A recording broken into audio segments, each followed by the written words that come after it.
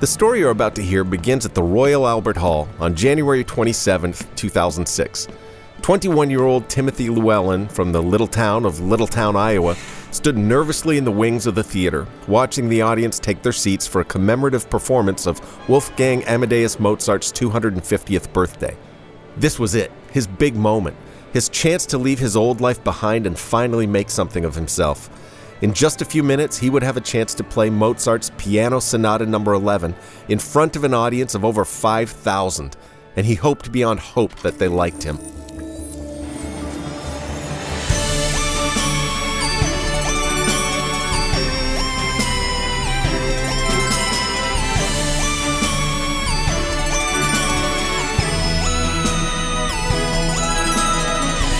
What would you do if you had a time machine? Would you use it for something important? Or would you use it for something a bit trivial or even a bit silly? Join us as we hear the stories of those who've traveled through time and the lessons they learned along the way. It's time for a bit of time travel. Today's episode, The Snowball Effect. Right around the time he was trying to decide whether to throw up or not, Timothy Llewellyn heard a peculiar noise behind him. He turned around and saw... Scott? What are you doing here? Scott Peterson was an old classmate from high school. As much as Scott's presence backstage at the Royal Albert Hall was peculiar, it actually wasn't the most peculiar thing he'd ever done. Scott once spent a whole year eating his food upside down in order to see if he could gain facial weight. And in high school, he skipped classes for an entire week in order to testify to the United States Congress about the benefits of government-subsidized licorice. And, oh yeah, about a year ago, he built a time machine. You can't go on that stage, Tim. Why not? Scott shoved a newspaper into his face, and Timothy's mouth fell open as he scanned the front page. There he saw a large picture of himself, Timothy Llewellyn of Littletown, Iowa, on the very stage where he now stood, wearing the exact same clothes he now wore, and walking away from the exact same grand piano he'd soon be playing, all while a large, round snowball, frozen midair, was inches away from hitting him smack dab in the middle of the face. I don't understand. Go on, just read what it says. Timothy Llewellyn, aged 21, was struck in the face by a snowball on Tuesday evening after his performance of Mozart's Piano Sonata No. 11. While the suspect's identity and whereabouts are still unknown, audience members distinctly remember hearing the culprit shout, "That's for what you did." I don't understand. Is this a joke? What? No, you can't go out there, Tim. I've seen the future. All everybody ends up talking about is that snowball hitting you right in the face, and it's gonna ruin your career as a concert pianist. Time to go, kid. Before he was able to ask his friend another question, Timothy Llewellyn was shoved onto the open stage. He scanned each audience member as he made his way nervously towards the piano, searching for any trace of a snowball in their hands. He sat down on the piano bench, felt the heat of the spotlight on him, and hovered his shaky hands over the ivory keys. Was it still worth going through with this? Could he not alert somebody? That security guard messily eating a cream-filled donut in the corner, perhaps. But it was too late.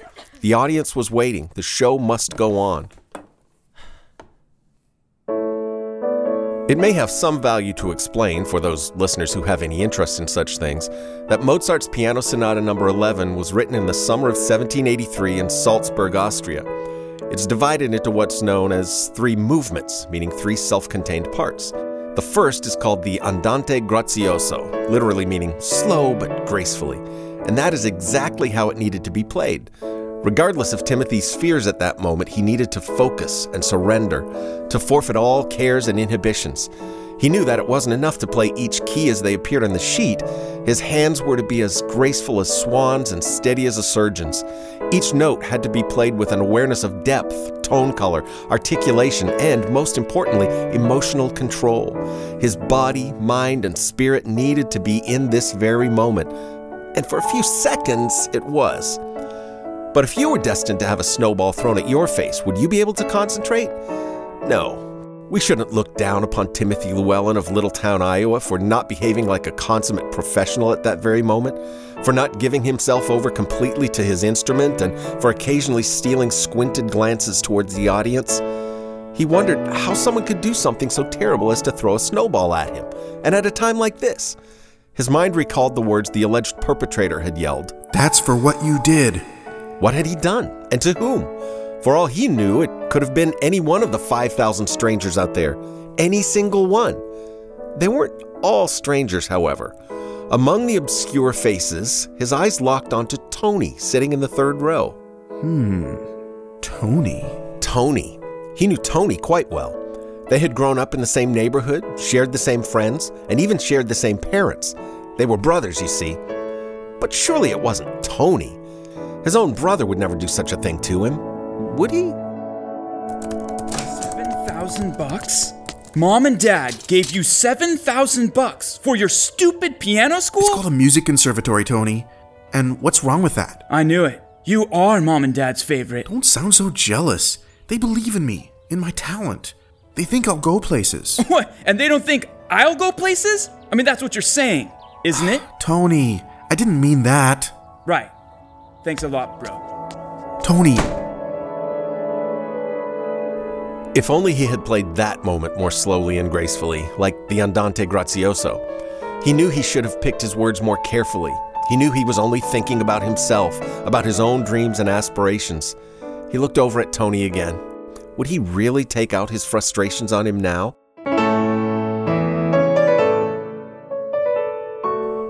The second movement of Mozart's Piano Sonata No. 11 is the Menuetto, which is from the French word minuet, meaning a dance of small steps.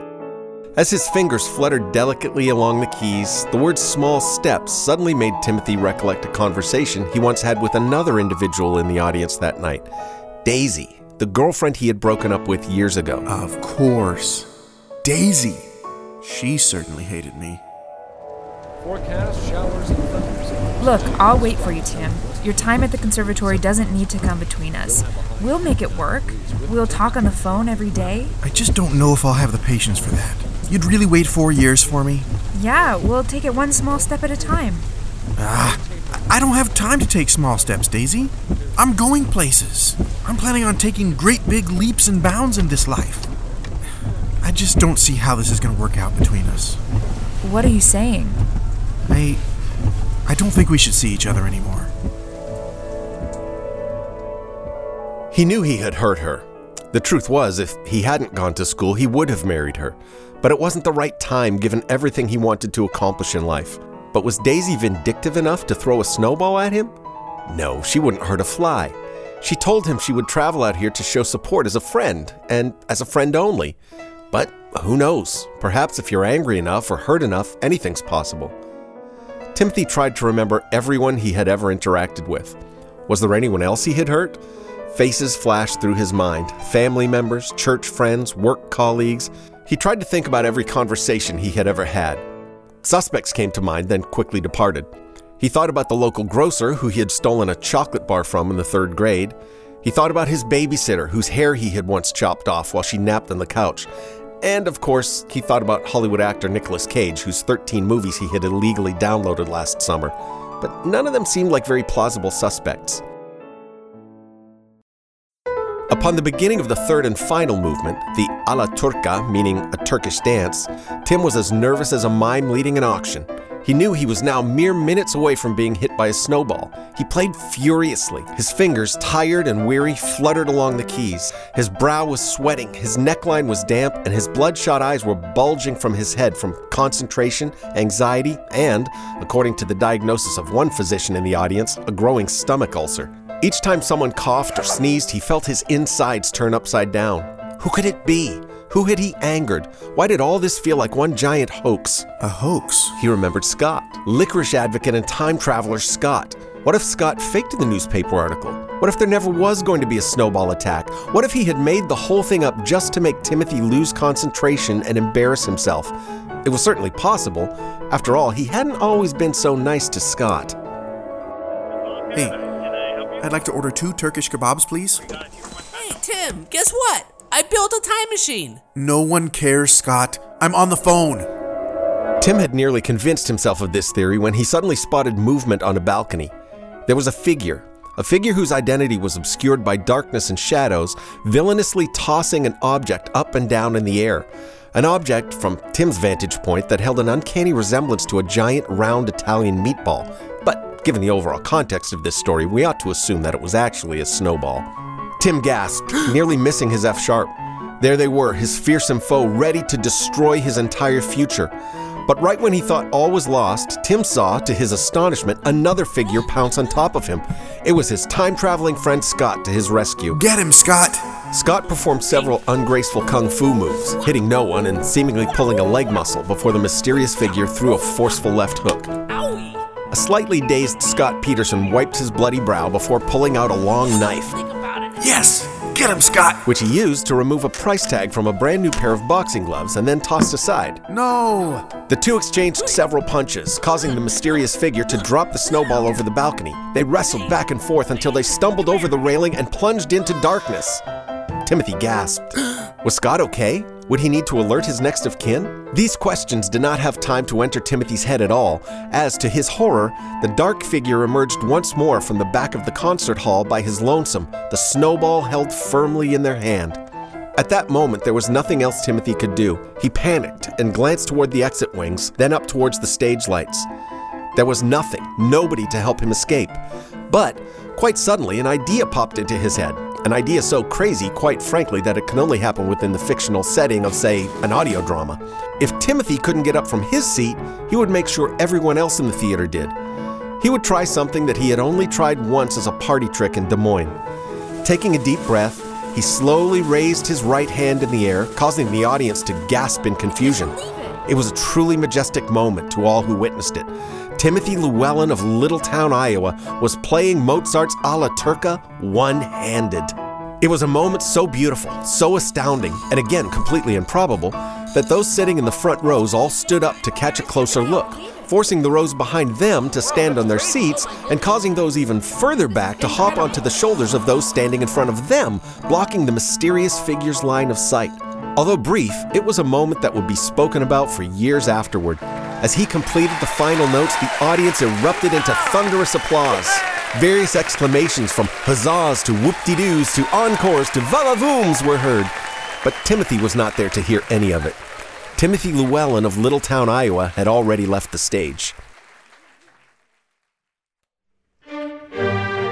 The following morning, newspapers around the country ran headlines such as 21-year-old American astounds, Mozart rolls in his grave with delight, and climate change threatens to destroy ocean's plankton, a particularly eye-opening piece that has no relevance or bearing upon this story, but that I personally found quite interesting. Tim's one-handed performance was captured on various cell phone cameras, leading to worldwide acclaim, including the attention of top-ranking record producers, such as the great Leo Trombowski and Frederick Lombardo, leading young Timothy to sign lucrative 7-figure recording contracts. Indeed, much success followed. From 2006 to 2015, Timothy Llewellyn released a total of 9 albums, all of which quickly went platinum. After his much-lauded musical career, Timothy branched out into acting and had several guest starring roles in cable TV shows, eventually landing a 9-season sitcom titled Llewellyn, about a group of pianists living in New York. In 2012, he starred in a Broadway musical about founding father John Adams, and in 2014, he composed the music for a major motion picture about his own life, starring none other than his cinematic hero, Nicolas Cage. Truth be told, everything Timothy Llewellyn did in life was a success. Critics loved him, and the public loved him even more. Each evening, he would scour the internet, reading the positive things the common folk had to say about him, and printing out his favorite comments and preserving them in scrapbooks that filled every bookshelf of every room in his 5-story seaside home in Montenegro. Even to this day, if you can believe it, there has not been a single negative comment written about him on the internet. And although the events that took place at the Royal Albert Hall had become a distant memory in his later years, Timothy Llewellyn would occasionally find himself, while sitting by the fireplace or looking up at the stars at night, thinking back to that evening, and he would wonder out loud, I wonder who didn't like me. It was while skiing in Austria one winter that Timothy Llewellyn received the tragic news that his childhood friend Scott Peterson had passed away. He spent the rest of his trip reminiscing about all the great times they had spent together, until he suddenly remembered, to his utter shame, that he hadn't actually spoken to Scott since the night at the Royal Albert Hall. This made it even more surprising when Scott Peterson's estate lawyer showed up at the cabin one day to announce that Timothy had been named Scott's primary beneficiary in his will. In addition to the deceased's rather modest collection of vintage black licorice, Scott's lawyer informed him that he would be receiving Scott's most prized possession, the time machine. Timothy wasted no time thinking about all the things he could do with a machine of this sort, including, of course, using the machine to go back to the night in question to see who disliked him. However, he knew such an action would be considered much too vain and pathetic, and he quickly cast the thought aside. Instead, he kept the machine stored away in his private vacation lodge, where it sat gathering dust for many years. But as the years went by, as his body aged and the wrinkles on his face multiplied, the thought of a small trip to the past became increasingly tempting. What could it hurt, he asked himself one winter morning. Probably nothing, he concluded, and so without further deliberation, a trip to the past was exactly what he took.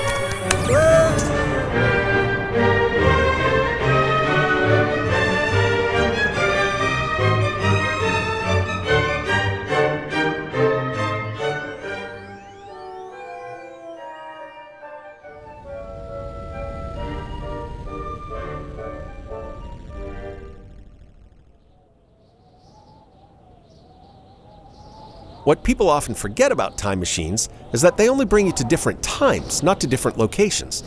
Timothy Llewellyn opened the door to find himself on top of the same snowy mountaintop as before, but this time his vacation lodge and all of his possessions were nowhere to be seen.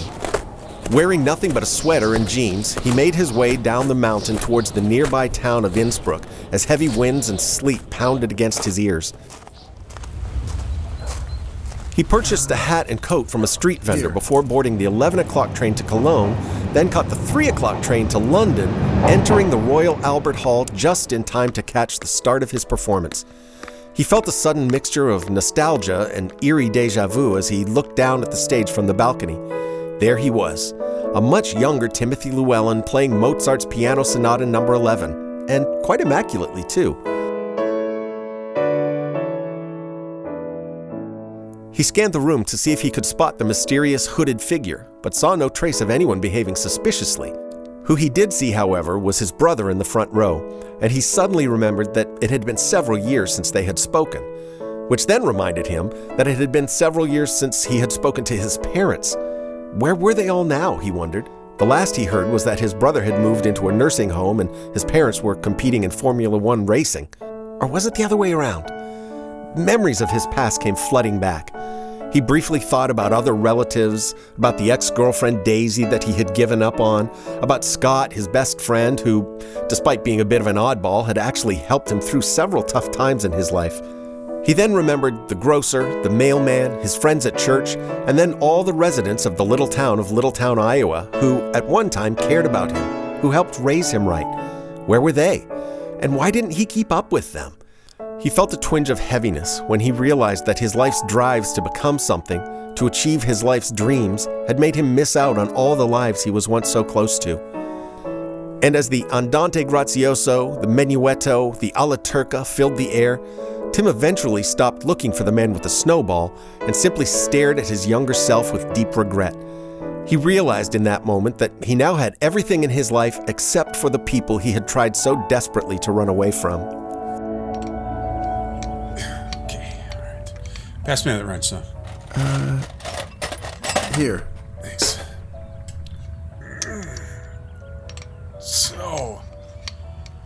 So the big trip's tomorrow, eh? No more farm life for you. Yeah, but don't worry, Dad. I'll come back to visit from time to time. Tim, are you sure this is what you want? Yeah, I think you guys will be proud of me. Proud of you? We'd be proud of you, whatever you did. You know, your grandfather used to say to me, son, at the end of your life, it won't matter one bit what others will have thought of you. It'll only matter what you'll have thought of yourself. Don't forget that, Tim. Don't worry, Dad. I won't.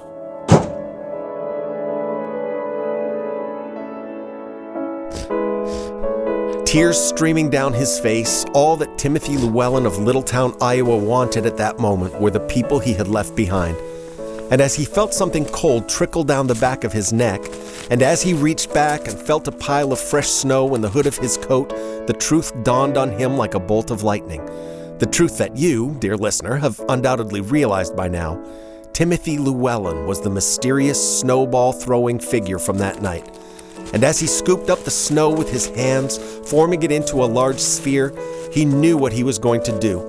Timothy Llewellyn was going to destroy young Timothy Llewellyn's future. But this time, one thing was certain. He wasn't going to miss.